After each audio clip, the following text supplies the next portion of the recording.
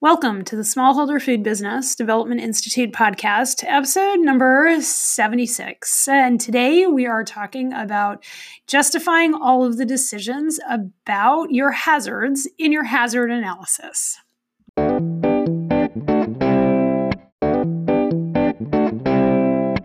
Welcome to the Smallholder Food Development Institute podcast, where we serve up truth so that you can build the profitable, sustainable food business you've always dreamed of. Now here's your host, Dr. Michelle Pfannenstiel. Alrighty, good afternoon. Hello, my fabulous friends. It is time for an episode of the podcast. I have been doing so much as we work on what's going on with the coronavirus as I work with my clients. I just got off with a call with somebody who is recognizing the opportunity we have in the cannabis field now and is making a pretty big investment in cannabis because, shocking approximately nobody, cannabis stocks and like the cannabis world is going really up. And I think the latest I heard from Colorado is that cannabis consumption is up 122% over last week, my friends, and 420 isn't even here yet. So anyway, food safety matters in the cannabis industry as well. So welcome everybody. We are of course recording this live on the Proofing Box. I am going to be recording today's podcast and then I will have office hours for you. I'm here to answer all of your coronavirus questions. I got some really good ones actually, and so I am going to be talking about animal disease models of coronavirus. For those of you who don't know, I was a lab animal veterinarian for a very long time, and that was always what I was going to do with my life. And then the Great Recession happened, and the industry I trained for basically doesn't exist in the United States anymore. And so I brought all of my skills over to the food side of the house. So I am recording this on Thursday, March 19th. It's going to be released later today. I have been going live every day here in the Proofing Box via my Dirigo page doing life coaching. Okay, so here's the truth, y'all. Y'all need a life coach right now, and I am offering it for free for an investment of your time. It is literally life-changing, the stuff that I am offering. Today, we talked about shame. All of those videos are, they should all be simulcasted here in the Proofing Box, so you should be able to find those on the video section. And if they're not, they're all on the YouTube channel. So go to the YouTube channel, put your earphones on. They're all about a half hour, and I really want you guys to know that I am here for you, that we can get through this together, that you are important, and the work that you do leading and serving in your communities is really incredibly important. And all of the mindset work that I talk about when I talk about food safety is being brought to bear in our communities right now, because our communities need leadership. I know there are a lot of chefs that listen to this podcast, and the restaurant world is reeling right now, but there are also a ton of people who are stepping up and figuring out new and innovative ways of doing business. Right now, it seems super scary, and I get it. Okay, and you are going to hear me repeating on the daily lives that I've been doing, but I want you to know that your thoughts are going to create your results. This is not the first time human beings have had a pandemic. This is the most number of people that we've had on the planet with a pandemic. But this is not I was talking with somebody and they're like, I get all the restaurants are closing. It felt just as bad when my restaurant closed last year. Right, and so the acute pain that our community is feeling right now is wide and spread and is. I mean, when you hear Danny Meyer laid off 2,000 people, like that hurts, right? And I understand like where those thoughts come from, and I am choosing thoughts that says that hurts because I want to be hurt when I hear of tens of thousands of people getting laid off, if you like add it all up. I want to be heard in that. I don't want to resist that feeling at all. I really don't, because if I'm busy resisting that feeling, I can't be out here helping you. Okay. And so we're talking about that on the Noon Lives. I will be doing those every day through like the third week of April. Okay, so I want to invite you to do that. If now is the time where you think you are going, where you're like, this is it, it's now or never. Like, I've had a ton of conversations about that with people. Like, my business is either going to succeed or fail right now, because in 2021, that's the year everybody has the same credit score, right? If now's the time, I really urge you to book a call. Go book a blueprint call. That information is pinned to the top of the Proofing Box page, and let's get on the phone for a consult and see where you are, and see if now is in fact the time for you to start or scale your business, because it may very well be. Money is cheap right now, and investment is cheap, and a lot of what y'all have is time, and time plus money plus mindset, and you can do anything that you want in your life. This may in fact be a really big opportunity, and I'm working with a lot of people for whom this is an opportunity. Okay, and so I just want you to like consider that. And if you are feeling terrible, if you're home with your kids and this sucks, lean into that feeling and it'll get better. I also recommend online D&D, because that's what my kids are doing. It has math, it has geography, it has literature. So online D&D for us. Okay, and so with that, on today's podcast, we are talking about justification of your hazards. So we had a couple of mindset podcasts where I interviewed a couple other mindset coaches because I was traveling. And so now I'm back from traveling for a very long time. And I want to talk about how to justify your decisions. So when we write a hazard analysis, okay, and so over the course of last quarter and this quarter, I have been going over essentially how to write a food safety plan, okay? And I did all 5 pre-steps of HACCP, all right? And then a couple of podcasts ago, I did how to write a hazard analysis, okay? So if you haven't listened to those podcasts, a lot of this is going to make a hell of a lot more sense if you do, but it's okay. I have varying levels of people who pay attention in class anyway, where I teach all of this in 2 days, so I get it. Is that you've written your process flow diagram, receive stuff, store stuff, process, package stuff, finished product storage, and then distribution. Okay, that's the short version of everybody's process diagram. And then for every step in your process flow diagram, you have analyzed what physical, chemical, or microbial hazards may be present or introduced or controlled at every single one of those steps. When I did the original hazard analysis podcast, I put that file in the Proofing Box. So if you haven't downloaded, I think I call it the grid, the hazard analysis grid. If you haven't downloaded that, go download it, okay? And just pick one step of your process. All right, I want you to pick one step of your process, and I want you to think about what physical, chemical, microbial hazards are part of that one particular step. All right, and I'm going to do an example because it's kind of the only way that makes sense, and I'm going to do one that fits with both USDA and FDA regulated product, but not fisheries. Okay, because fisheries is like in its own different universe. And your justification is all written in the fisheries hazard guide. And have questions about that, just DM me, it's easier. Okay. So we're going to talk about preventive controls planning and HACCP planning. So that's preventive controls is, of course, FDA. HACCP planning is USDA. Let's pick a step that you all do. Okay. And that step is going to be receiving. Okay. So we're receiving stuff. When you receive stuff, I want you to think about what actually physically happens during that process, okay?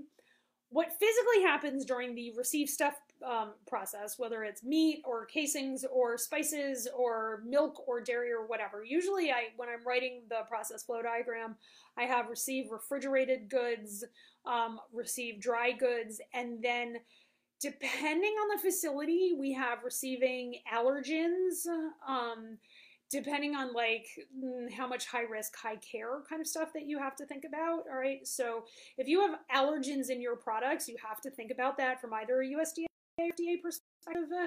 And you may want to have receive allergens as a separate step. For this example, I'm just going to do it all as one step, okay, as if we're receiving all of this stuff.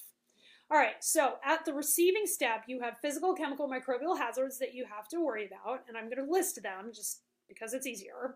All right, and the physical hazards that we generally worry about at receiving, we worry about metal shards, especially if you're receiving carcasses. We worry about pallet shards, so those are like the wooden pallet shards, like, you know, when you've got really crappy pallets, they can shard. Metal twist ties, we worry about cardboard shards. Those are probably the big physical hazards. Okay. Then we worry about chemical hazards, allergens, and pesticides, herbicides, rodenticides, depending on what you are bringing in. And cleaning chemicals. If we're like lumping everything together, I promise you're receiving cleaning chemicals into your facility. All right. And then you have microbial pathogens. Now, which microbes are walking into your facility is completely dependent upon what food you are making. Okay. I just did a whole, I spent like an hour on the salt-cured pig. So if you're not part of the salt-cured pig, go join the salt-cured pig. But I spent an hour, I think, on Sunday talking about pathogens and that sort of stuff. And I have a ton of information on the various pathogens that come in with various foods. All right. But we're just going to list the two big ones, Salmonella and Shiga toxin E. coli, at receiving. All right. So you go and you say, these are the things that are being introduced, enhanced, or controlled at this step. And that's what we did in starting your hazard analysis. Like, that's step 6. All right. Now we're justifying whether or not these hazards are reasonably likely to occur. All right. And when I talk about justifying, what you need to do is you need to like sit down and write in a paragraph form whether or not these hazards are reasonably likely to occur, okay? And then on the hazard analysis in that little square that I have, we're just gonna write the very, very bare bones, okay? So it goes, what you're doing let's just start with physical hazards. All right, so we identified metal, cardboard, probably, I mean, if you're receiving in glass, you gotta include glass there. So metal, cardboard, wood, and glass, all right? Now, here's the first question I want you to ask yourself. In the facility, as it occurs right now, have you ever gotten metal, cardboard, wood, or glass in the food? And the answer is probably no. All right, and so that's really key when you're justifying your decision. So you're going to go to like a Word document and you're going to say, we've identified metal, glass, cardboard, and wood as hazards that may be introduced, enhanced, or controlled at this step. Period.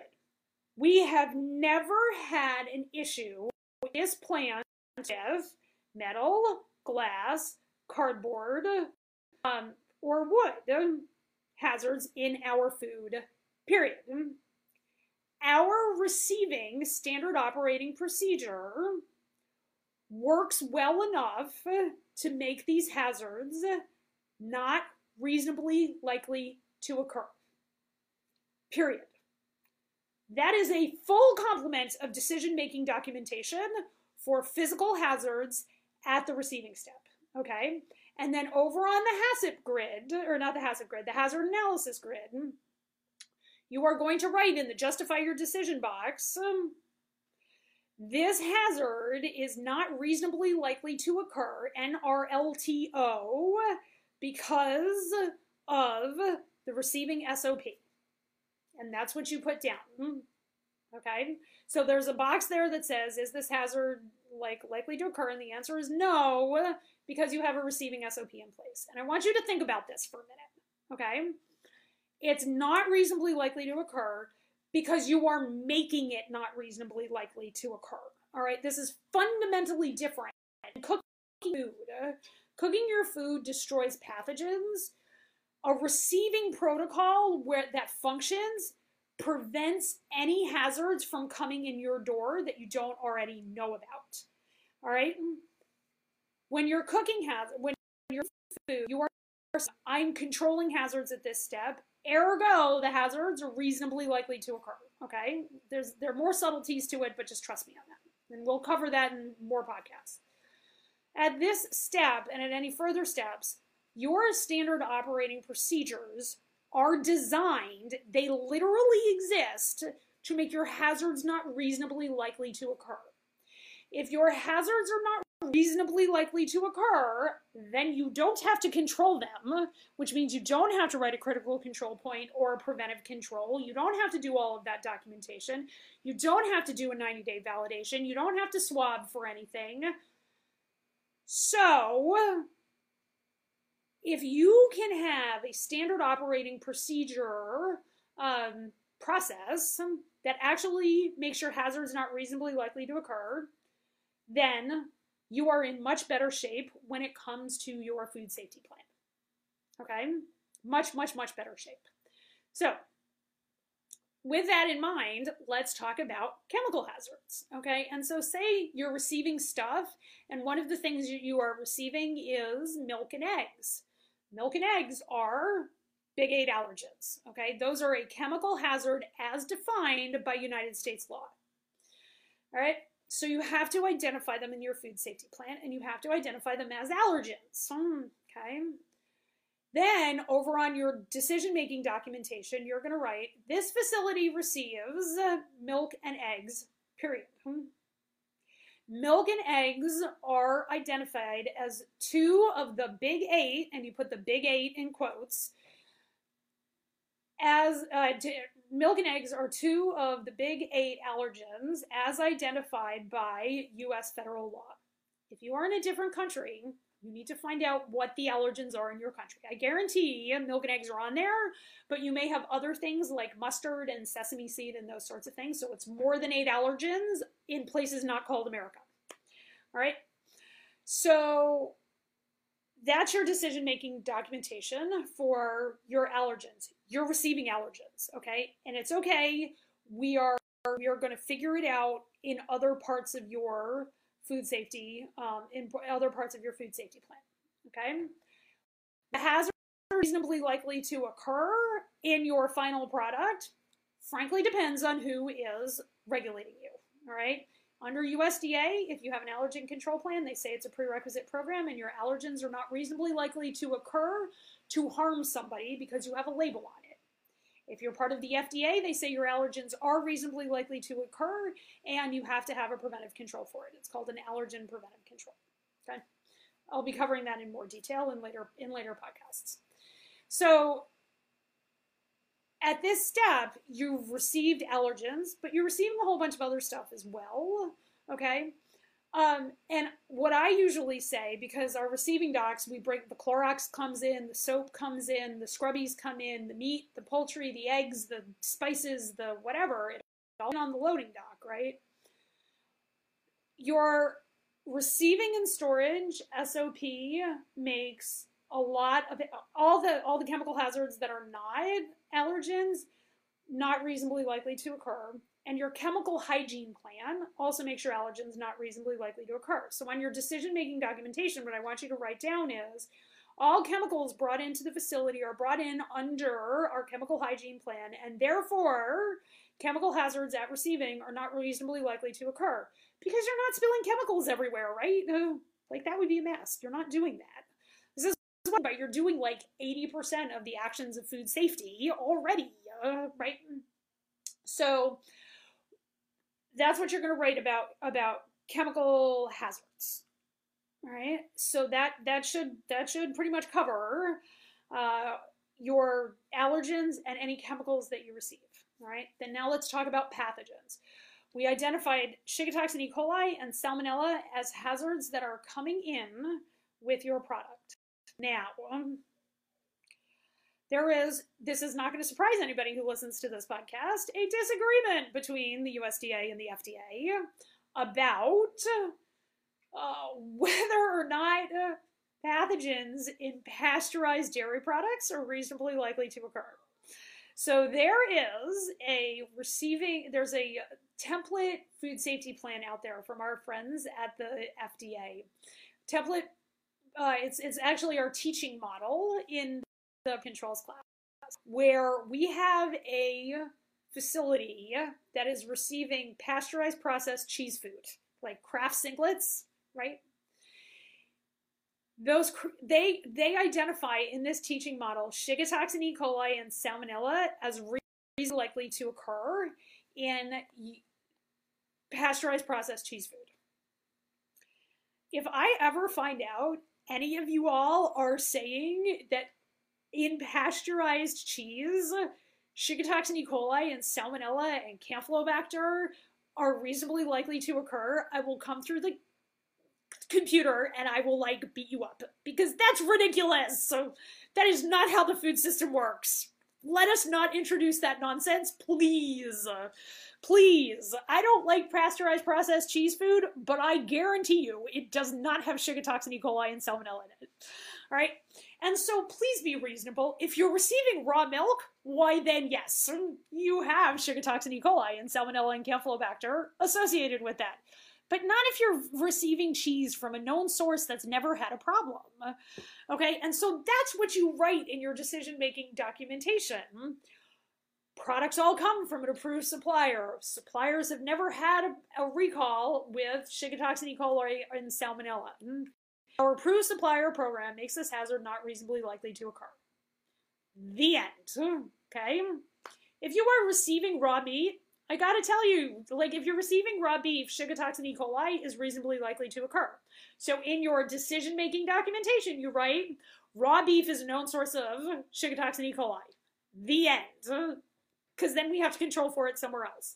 All right? And just because you bring it in here doesn't mean you have to do anything about it except document whether or not the hazard is reasonably likely to occur at this step, and create the decision-making documentation. Now, why do I harp on decision-making documentation?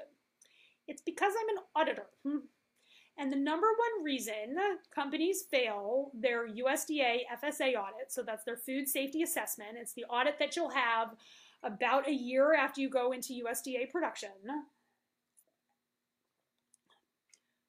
The reason most companies have a hard time is because they don't have that making document or hazard plan to hand to the inspector, the EIAO. All right?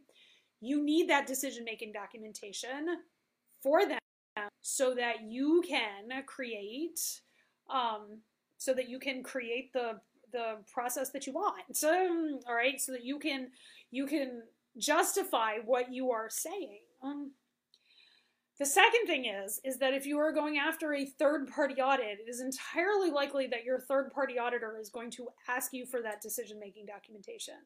If you are doing an SQF audit, you have to have, and a BRC audit, now that I say that, because it'll be part of your management, your management meeting notes. You have to have all of that stuff documented. It's actually enough for an audit, on that hazard analysis, for it to say, our approved supplier program makes this not reasonably likely to occur. On your paragraph form decision-making documentation, I want you to write why it's not reasonably likely to occur. Your suppliers have never had the problem.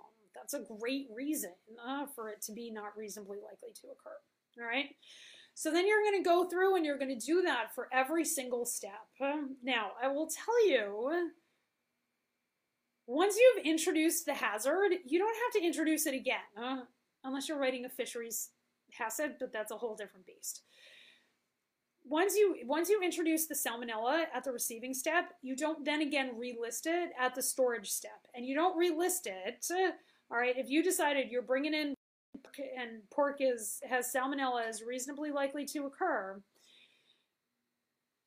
you don't mention the Salmonella again until you're at the control step. If you are indeed ever looking for it, I mean, raw pork, you're going to rinse it off, okay, and you're going to use that as your I mean, you're going to use it as your control. And so you'll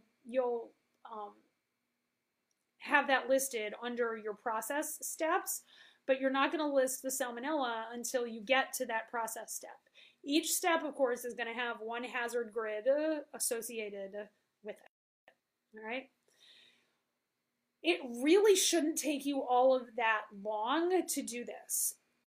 Now, some things that go really, really south on this is when people write their standard operating procedure into their HACCP plan.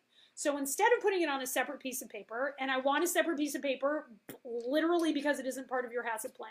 If you are in USDA production and have a HACCP plan, or you're in FDA production and have a food safety plan, like a preventive controls plan, if you write your standard operating procedure into your justification on the pieces of paper that you call your HACCP or preventive controls plan, all of a sudden it becomes fair game at a much higher level to your inspector. So if you say, instead of saying our approved supplier program makes salmonella not reasonably likely to occur, and instead you put in one big old long paragraph, all incoming supplies are reviewed and validated for salmonella. Salmonella is not known to have happened in any of our products. All COAs will be checked, and all suppliers will be contacted once a quarter to ascertain their level of risk for salmonella. You put that all in your HACCP plan. You better, come hell or high water, have all of that documentation absolutely squared away, because if you don't, you're in violation of your HACCP plan, which is a much bigger deal than just being in violation of an SOP. Okay, so we do what's called, I call it programs-based food safety, where we take all of our standard operating procedures and we write all of those first. And then once we know what standard operating procedures we have that are making hazards not reasonably likely to occur, then we write our HACCP or our preventive controls plan that allows for the fewest number of critical control points or preventive controls. Because yes, you can write a HACCP or preventive controls plan where everything is a critical control point, but if everything's a critical control point, nothing is a critical control point, because that is not how human brains work. All right, so if that's like that, where we are in terms of the food safety planning process, this process works for both FDA and USDA. I'm teaching what we call the Codex HACCP process. I will be back in a couple of weeks. I gotta look at the schedule, but I'll be back in a couple of weeks, and we're going to talk about setting critical control points. All right. And the preview is if your hazards are reasonably likely to occur, they must be controlled. So I want you to think about that. And I announce the event, towards the beginning of the week every time. So bring your hazard analysis, bring your question, and let's really dive into what your critical control points are. All righty. So that's what we got for the podcast today. Everybody, thank you. I'm so glad that you have decided to join me, and it's a delight to have you here on the podcast, and we will see you next week. Thank you for tuning in to our podcast. Be sure to join us in the Proving Box, a private Facebook page for food producers filled with valuable information and technical tips. Grow your business by learning from people just like you, all under the guidance of a food safety expert.